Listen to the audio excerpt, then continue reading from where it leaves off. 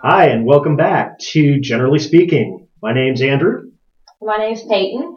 and with us today is Jackie, and forgive me if I say this wrong, LaChapelle. That is exactly correct. Yes, I've been in Louisiana almost 4 years now, so I'm finally getting it.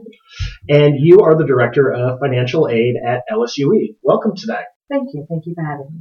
Well, we're glad you're here. So before we kind of jump in a little bit to we have a few questions for you, but tell us a little bit about you and your journey in I guess, the world of financial aid. Actually, working in the financial aid office was my first job. I was hired when my first day of college, and I worked there until I completed my bachelor's degree. 2 months later, started working there as a loan officer. Then by the end of that year, I was a financial aid counselor. And so I stayed there for 9 years. And then I took a job as director of financial aid at LSU Eunice. And I have been there ever since. So it's been 17 years as of May that I've been there. So my background is both 4-year and 2-year institutions. Served on many boards, served as president of the state twice, president of the region once, and have served on the national board. So I know a little bit about financial aid. I don't know everything. I don't think anybody does. But that's what I do. That's my experience. It sounds like you do have a lot of experience. So I guess to start off, tell us for the students that are out there that are getting ready to go to college for the first time, when should they apply for financial aid? Okay. If we're talking about the traditional student, which is your current high school student, that's a senior, the application for financial aid comes out in October of their senior year. So for instance, a student who is graduating in May of 2020, the application for 2021, which will be the year that they're going to start college, was available since October 1 of 2019. So we encourage students to apply as early as possible. For students who attend public school in the state of Louisiana, it is a requirement for them to be able to graduate, which is actually a very great thing, because even if the student is not thinking about college at that time, you don't know what they'll be thinking by the time they complete their senior year. If you're a non-traditional student, which is not your typical 18, 19-year-old person, then we recommend as soon as you think about college. The way that the FAFSA works, which is the free application for financial aid, that's the document that the student will complete.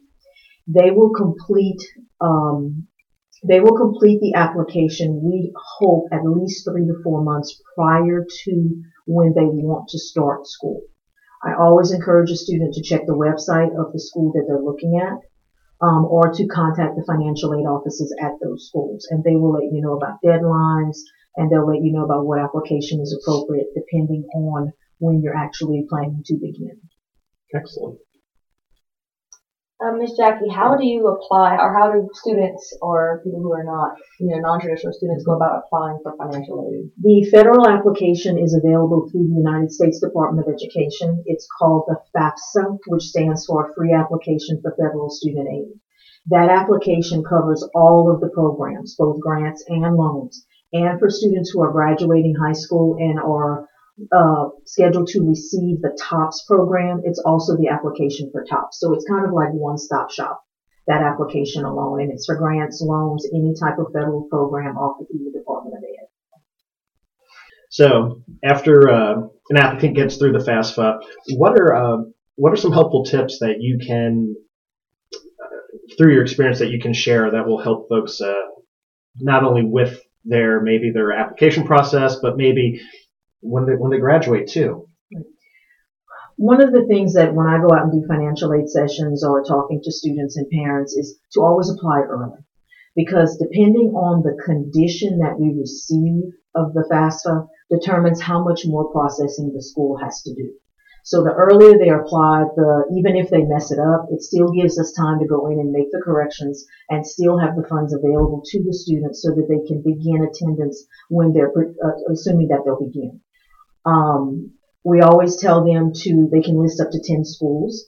What students don't know in high school is that the majority, if not all, of the public school, 4-year schools in the state of Louisiana are closed admissions, which means they have to meet a particular requirement.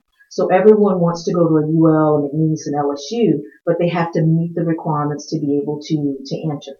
So we always recommend that if a student maybe needs some sort of remediation, that they always include a 2-year institution when they're listing it. So that way, if it turns out that maybe they have to start there before they can transfer, then they have that information being released. The other thing is, because there are up to 10 schools that can receive your FAFSA, most institutions require that a student have completed the admissions application. So that way we know that if we haven't been selected, we've made the cut. And so we will load the information and start communicating with the student. But the key is to apply early. The same thing for scholarships at an institution, because financial aid is more than federal aid. Is any program that will assist a student with the financial needs for post-secondary education, regardless of what that may be. So that can be both rehab, that can be academic or athletic scholarships, that can be National Guard, that can be any of those things. So it's a big umbrella, and then it divides out into institution, public, state, private, and then federal. What's one of the biggest, I guess, traps, for lack of a better term, that a financial aid recipient can unwittingly fall into? I think one of the biggest ones is a lot of our traditional students are not familiar with loans. They understand if their parent loans them the car that they have to give it back.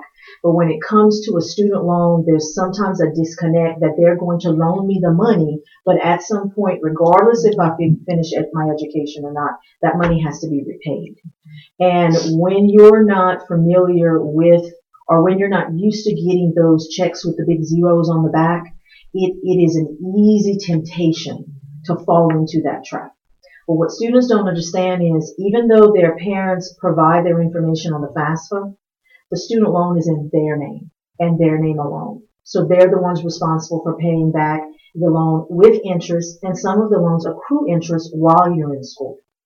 And it's unfortunate when you see a student that has borrowed such a significant amount of money, both principal and interest, who then graduates, but then a large portion of their check goes towards paying off that debt, and they're not able to reap the benefits of having that degree and the better job and everything, and get the things that they worked so hard to be able to accomplish. So that's probably one of the bigger ones.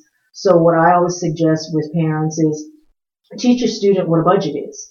They probably don't know, you do, but they probably don't know what a budget is. Know what it is, what the costs are going to be to attend that school. Know what the books are going to be. Are you going to live on campus? Are you going to commute? So I encourage students, when they're looking at going to a school, visit the school. Go to their senior days or their high school days.